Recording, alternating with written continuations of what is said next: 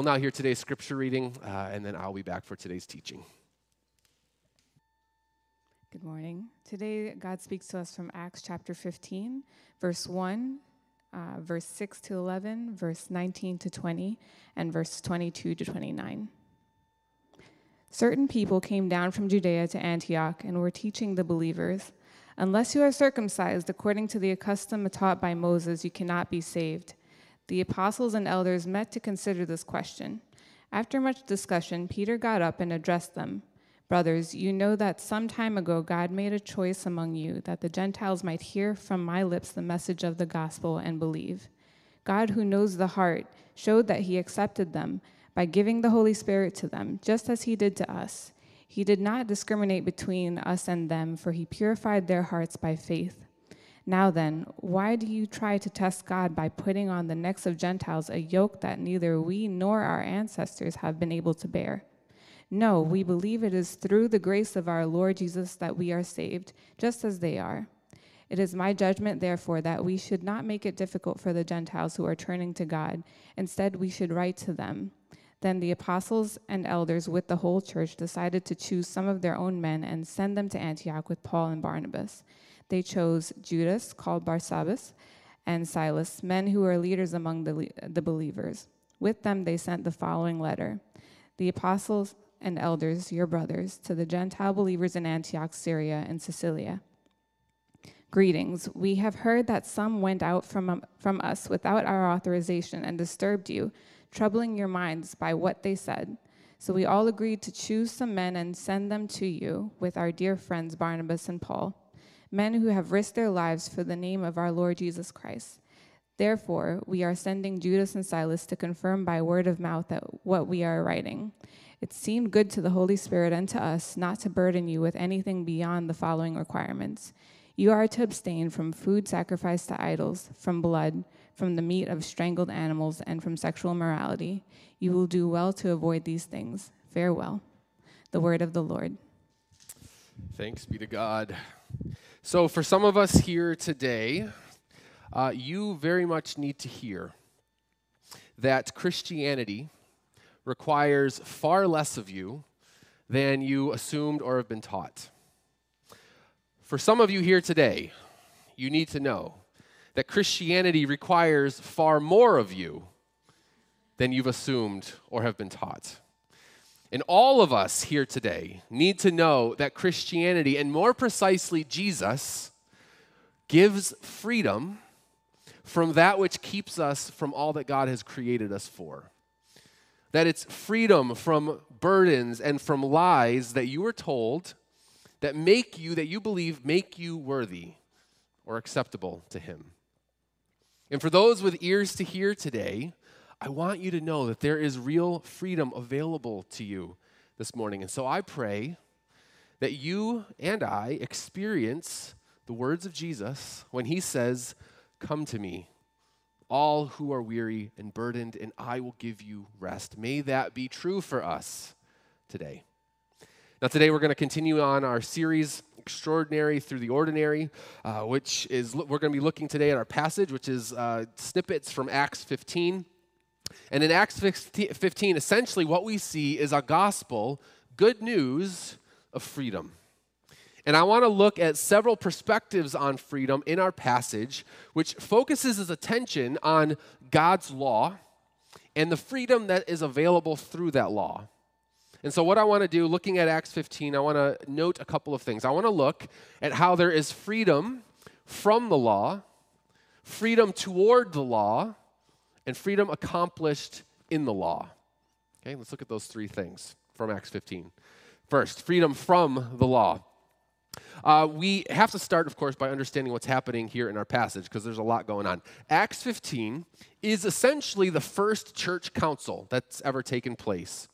Over the course of church history, there would be many more councils to come, and out of those councils often come important teachings that we now hold to be gospel. So the Council of Nicaea, 325 AD, ended the debate that was going on about the deity of Christ. The Council of Constantinople in 381 ended the debate about the Trinity. in the Council of Chalcedon in 451 ended debates about original sin. And that could go on and on. There were many other councils. But these councils would come together because there were serious issues and debates happening within the church. And so they wanted to bring clarity on the biblical teaching around these issues. And Acts 15 is the first time that this happens. A council comes together to address a real issue.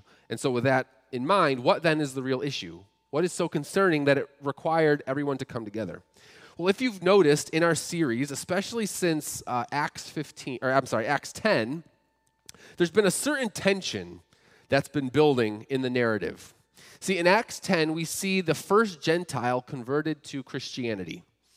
And the reason why this was significant was because the Christian faith sprung from the nation of Israel, and so many of the early converts, they were Jewish.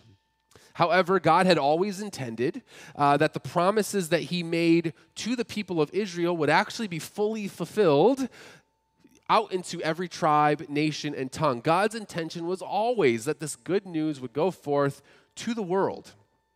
And this is why, over the last several weeks, we've seen so much of an emphasis on unity in Christ.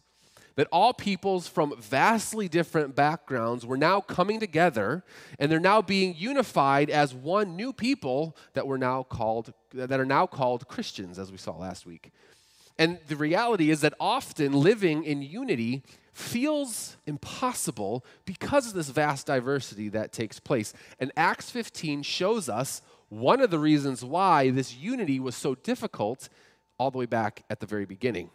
And so to explain why this tension of unity existed, I want to walk through the passage a little bit. If we're able, can we throw that back up, the passage back up? Let me walk through this a bit so you can see what's happening in the passage. So first, what we see initially is we see that certain people, let me just read this for us, verse 1 there. Certain people came down from Judea to Antioch and were teaching the believers that unless you are circumcised according to the custom taught by Moses, you cannot be saved. Right? Let me stop there for a second. So what's happening? More and more Gentiles are coming to faith as the gospel goes out. And a tension began to build around what was required of the Gentiles in order to be accepted as part of God's people. Now, as we said, Christianity grew out of Judaism. And so as a result, there were those who were called Judaizers, who were Jewish Christians, who began to require Jewish customs of the new Gentile believers in order for those Gentile believers to truly be called Christians. And specifically, a debate arose around whether Gentiles were required to be circumcised. Now, if you know Jewish custom and law, Old Testament law, circumcision was required for one to be included as part of God's people. Circumcision, though it was practiced by many ancient cultures, it was actually vital to the Jewish people because it was a physical representation of the covenant that they had with God. And I know that for many of us in modern times, that seems like a really strange practice, especially as it relates to being part of God's covenant community. However, especially for ancient people, there was great symbolism wrapped up in it. And especially for God's people, Israel. Because like all the other Old Testament practices, circumcision and all the other laws that we see throughout the Old Testament, they were vivid and tangible pictures of far greater realities. Let me give you an example of what I mean. So consider the sacrificial system of the Old Testament. It seems strange that animals would be brought and killed because of the sin of the people. And so it's important to know that the sacrifices weren't actually effectual in the sense that God needed an animal to be killed. Rather, the death of an animal as a result of sin was a reminder that a rejection of God's law and his creative order for the world is grievous because a rejection of God as the source of life and the source of order in the world will end up leading to death. And so God requires sacrifices not because he needs a dead animal, but as a vivid reminder of a far greater truth. Consider the ceremonial and purity laws of the Old Testament. They too were a reminder that we needed to be cleansed. Again, they weren't significant in and of themselves. They were pointing to something far greater. And circumcision was similar in that it was pointing to the fact, to the reality, that we are cut off from the promises of God if we are not faithful to the covenant that God has made with his people. If we reject his covenant, we will be cut off. This was the greater truth and reality of circumcision. So it was a vivid, vivid reminder. Now, that's the background. The debate here, though, is how necessary are those customs and those laws and traditions with regards to salvation? Should those who are not of Jewish descent be required to adhere to these old customs? And the laws that God required in the Old Testament, are they required still now that Jesus has come? Or to push it further, is salvation available to those who have not adhered to these old laws? And in response to that question, right, that's the debate happening in the church. The council writes a letter to those who are struggling with this question, and that letter starts in verse 6. Again, let me just quickly read that again for us so that we're clear. Here's their response to the question. The apostles and the elders met to consider this question. After much discussion, Peter got up and addressed them and said, "Brothers, you know that some time ago God made a choice among you that the Gentiles might hear from my lips the message of the gospel and believe. God knows the heart, showed that he accepted them by giving them the Holy Spirit, just as he did to us. He did not discriminate between us and them," and here it is, "for he purified their hearts by faith." Interesting. Note that. Verse 10 goes on to say, "Now then, why do you try to test God by putting on the necks of Gentiles a yoke that neither we nor our ancestors have been able to bear? No, we believe it is through the grace of our Lord Jesus that we are saved, just as they are." So here's the conclusion. Peter argues that the ceremonial laws of old should not be required of the Gentiles because in the end, it is not the adherence to the law that cleansed them. That they should not put these unnecessary yokes on the Gentiles. Rather, it's the grace of God in Christ and the Gentiles' faith in Jesus that purifies them. But here's where I find this a really interesting dynamic. Let me look again at verse 11. Verse 11 says that we believe it is through the grace of our Lord Jesus that we are saved just as they are. In other words, here's what I find to be very interesting. The ceremonial laws never saved anyone. It was only faith in the one who instituted the law, Jesus, that saves. It is faith in the lawgiver, not obedience to the law, that saves. And so to be a Christian, to be justified, is not by works, but by faith. And with that in mind, do you know who the first Christian was? I mean, it could be argued, if you know biblical history, it could be argued that it was Abraham, a man who lived centuries before the law was ever given to Moses. Do you know why? Because in Genesis 15 and then in Romans 4, it speaks about it again. We're told that Abraham was justified or that he was saved not by his works, but by his faith. So even before the law was given, Abraham experienced justification through faith, not the law. Faith in the lawgiver, not the law, is our hope. Now, I started off today by saying that for some of you, you need to know that Christianity requires far less of you than you ever assumed or have been taught. Because some have grown up in environments where rules and customs and commands and expectations were the basis on which you felt accepted or not accepted. And maybe some of those rules and commands even had a biblical basis. But in the end, you were treated as though your ability to follow those rules or commands was dependent on whether or not you'd ultimately be accepted by God. And that is what we call legalism. That is the exact belief that the council is rejecting in Acts 15. Because it's faith in Jesus, the lawgiver, that saves, not adherence to the law. We are free from the burdens of achieving perfection or righteousness or morality as a basis of our exception before God. And so in that sense, there is freedom from the law as we trust in the lawgiver. But I can't stop there because there's actually more to say. Because I know that for some, you might be thinking, sweet, I don't have to do anything. I can do whatever I want. And if that's your impulse, just know that you're actually not the person I've been talking to up until this point.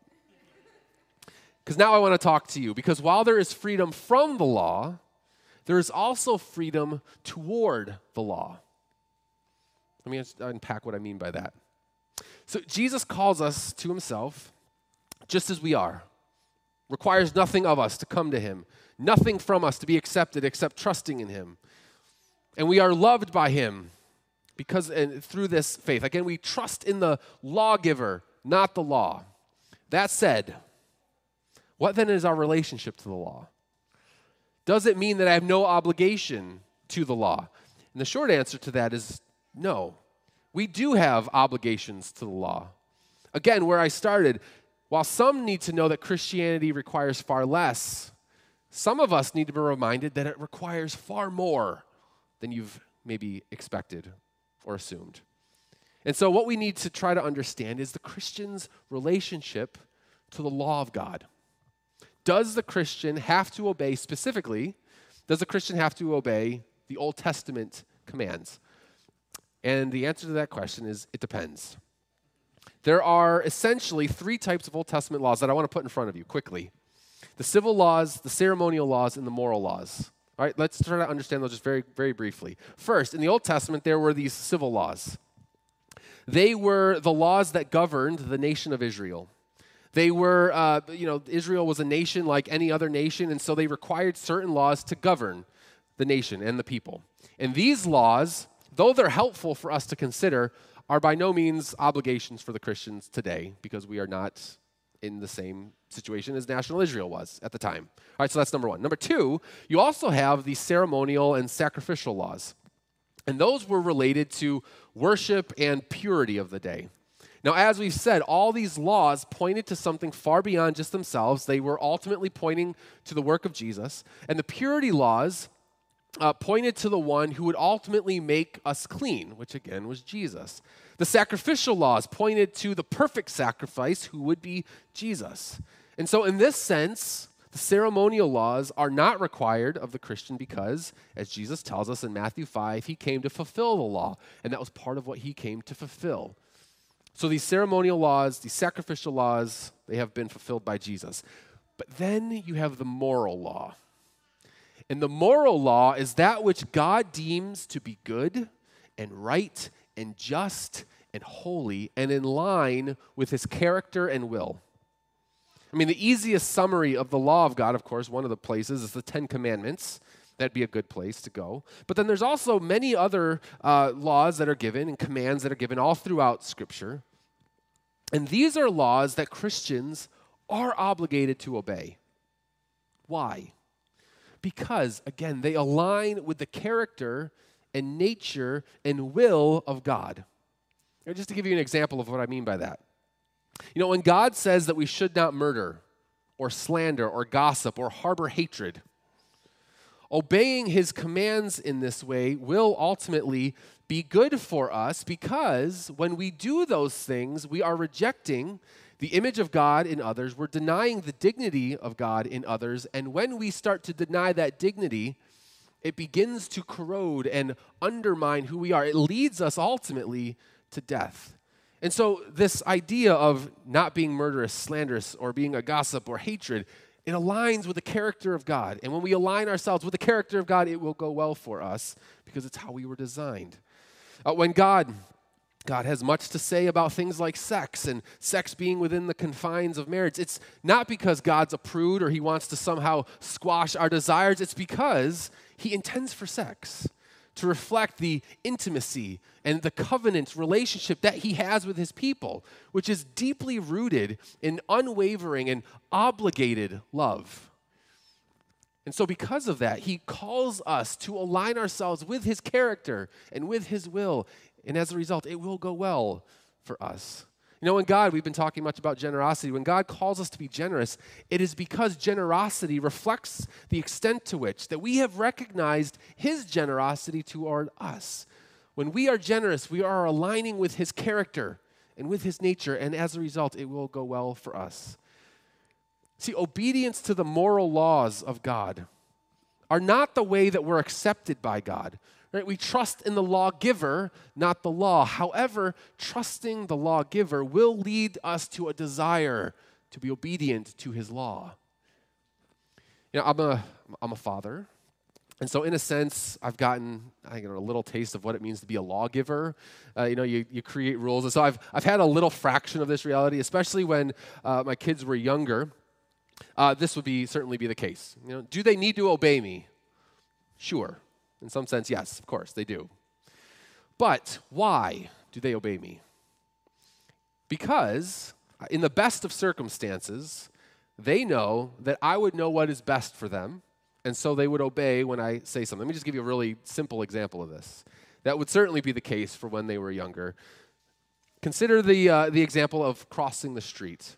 And crossing the street on our way to the park. We come to the intersection, and the park now is in view. And if you can imagine, especially for a little kid, now they're very excited to get to the park. But because I know that cars are coming, I tell them to wait and not cross the street. Now, how might they respond to that command? Well, there's probably one of several ways that might happen. Number one, they could completely disobey me and put themselves in grave danger because they don't see what's coming and they run out into the street to get to the park. That's one scenario. Another scenario could be that they will listen to me, but they do it kicking and screaming, that I won't just let them go. And so they may obey, but they do it begrudgingly, and they're angry with me for making them do this. Or the third could be that they trust me, and because they trust me, they know that I love them. They know that I see more than they do, and as a result, they submit to the command because they trust that I want what's best for them. Now, usually, children with parents, but also with us with God, usually we opt for option one or two. Let's be real. We figuratively maybe run into the road because we don't care what we're being told, or we maybe begrudgingly obey because we feel like we have no choice. But for the Christian, there ought to be a desire to grow into option three more and more, trusting God's love and care, which will result in obedience, that when he says something, we trust that it is for our good. Because the opposite of all of this is also true. Not trusting his love will result in obedience, or disobedience, rather.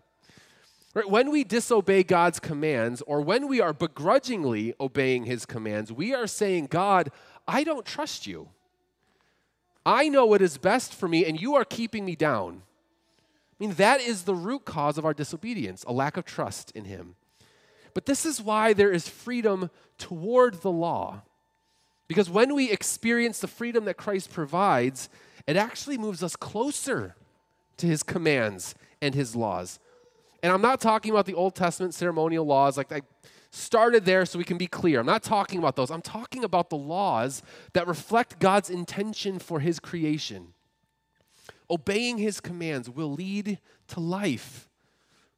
And his laws reflect how he created us to exist. And some of us here today, our disobedience is proving the extent to which we don't trust him. And that disobedience is working against our ability to live fully and completely as he intended. And so in this sense, some of us need to know that the Christian faith, your relationship to God, requires more of you than you've probably expected or you've assumed. Because God's calling you into something far greater than this disobedience and this lack of trust. And that's not to say that if we obey God, our lives are going to go perfectly, but it does mean that we have a greater opportunity to know God in deeper ways when we obey. And so in this sense, there is freedom when we trust and obey, because we are now aligning with the character of God, aligning with the ways that he's intended us to live. So lastly, okay, if that's the case, if we trust and obey God, if we are to live as he calls us to, why should we trust him? I mean, right, that seems like an obvious question. Why should I trust him? What has he done to prove that he is trustworthy? Well, that brings us finally to the freedom that's accomplished through the law, in the law. So if we are to trust the lawgiver and not the law, but then prove our trust in the lawgiver by obeying the law, again, there should be a reason. He deserves that level of trust. And there's a single reason why we should trust him and trust his commands are good. And that single reason is Jesus himself. The work of Jesus is the reason. It's the only reason we trust and obey. Because God knows that there is no way that we would ever be able to fully and completely obey his law. He knows that we don't even have a desire to obey his law. And at the same time, he also knows that our inability and lack of desire to obey the law is ultimately going to lead to death. And so he's got a couple of options. I mean, one option, he could leave us in that state of rebellion and rejection against him. But instead of leaving us there, he sends his son. And it would be his son who fulfills that law perfectly for us. 2 Corinthians 5 tells us that Jesus did not sin. And because he did not sin, we now are able to become the righteousness of God. In other words, as we trust in Jesus, he is our perfection. He is the one that accomplishes everything for us in order that we might know and love God and love his word. But because of disobedience, the disobedience that we've experienced, again, we've said it leads to destruction, it leads to death. Jesus also not only lives perfectly for us, but he also takes that burden of destruction and death upon himself. Right? The law demanded that death for the rejection of the law be experienced by those who have rejected God's commands. But on the cross, Jesus takes that death upon himself so that we might experience life. While at the same time, we can be reminded of how seriously God does take sin. It's so serious that Jesus died for it. And so when we see the perfect life of Jesus and the sacrificial death of Jesus, we ought to feel this freedom from the law. It's not the law that's going to save you, but we should also feel this freedom toward the law, because the freedom that Jesus accomplishes for us causes us to desire to love and trust God in deeper ways, which will result in a greater obedience. And so my prayer for all of us, for some of you here, again, you need to be reminded that there is far less required of you. Trust in Jesus. Lay down your striving, lay down all the attempts that you've tried to have in order to achieve acceptance, and rest in faith in Jesus. But some of us here also need to know that far more is required of you. You are being disobedient, and you know the areas in which you are not trusting God. He's calling you now to move toward his law, that you might experience the life that comes as a result of doing so. The final thing I want to address, and I'm going to be brief on this, but I want to note it. If you're paying attention to Acts 15, there's a really weird verse in there. Verse 29 is actually really weird given everything I just said. Because through the letter, they're stating that the Old Testament laws are not required of the Gentiles. But then the apostles and the elders, they give this really strange list. They say that we ought to then abstain from food sacrificed to idols, from blood, from the meat of strangled animals, and from sexual immorality. You will do well to avoid these things. What in the world is that? All right, sexual immorality makes sense, right? So God gives commands about sexual immorality in both the Old Testament, the New Testament. All right, that makes sense. But the rest of that list is really weird. Why did they request that of them? Well, it's simple. And it gets to the same thing that we have been talking about at this week for 3 weeks. This will be the 4th. When there is freedom in Christ, there will be things that you are free to do. However, that does not mean that one should do them.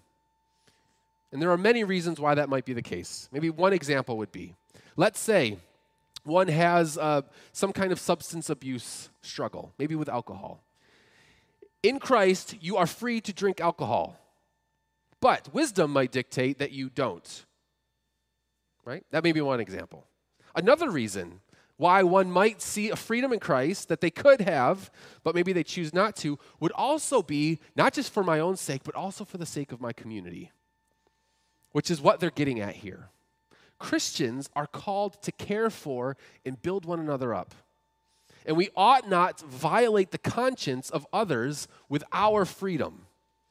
And so that list that you're seeing there is a list of things that would have been very difficult for Jewish Christians to accept because they had grown up deeply in understanding those things to be a violation of that which is good and pure. They'd always kept those laws. And so it's so interesting. The apostles are writing to the Judaizers saying, do not require these things of these new Gentiles. But then they speak to the Gentiles and they say, listen, you are free from these things, but you must also consider your weaker brother, who is not yet strong enough to handle such things, therefore abstain. This is the kind of loving community that the church ought to be, where we're sacrificing for one another in order to build one another up. And I end with this because our journey has been driving us toward this, hasn't it? That there is this unity that ought to be experienced for those that are in Christ, and we do what is necessary to love one another well, to care for each other well, to encourage one another, and even make sacrifices for one another. I pray that the Church of Christ is more and more like this, that we become known for such things. Let's pray together. Father, we thank you, God, for freedom. We thank you for the freedom that you provide us. For those who have been weighed down, believing that there is tasks and rules and commands that they must obey in order to prove themselves acceptable to you, God, I pray that you would give them rest from their striving. Help them to see that it's faith in Jesus, trusting in the lawgiver that provides us salvation, not the law. And God, I also pray for those who struggle to obey. Pray for those of us here who don't trust you like we should, and as a result of that lack of trust, we're disobedient. God, would you draw us to yourself and remind us that your law is good, that it reflects your character, and that as we trust you more, we will see life come from obedience. And God, again, would you make us a community that is loving, compassionate, and sacrificial, that we might love and care for each other well. We ask all of this in Jesus' name. Amen.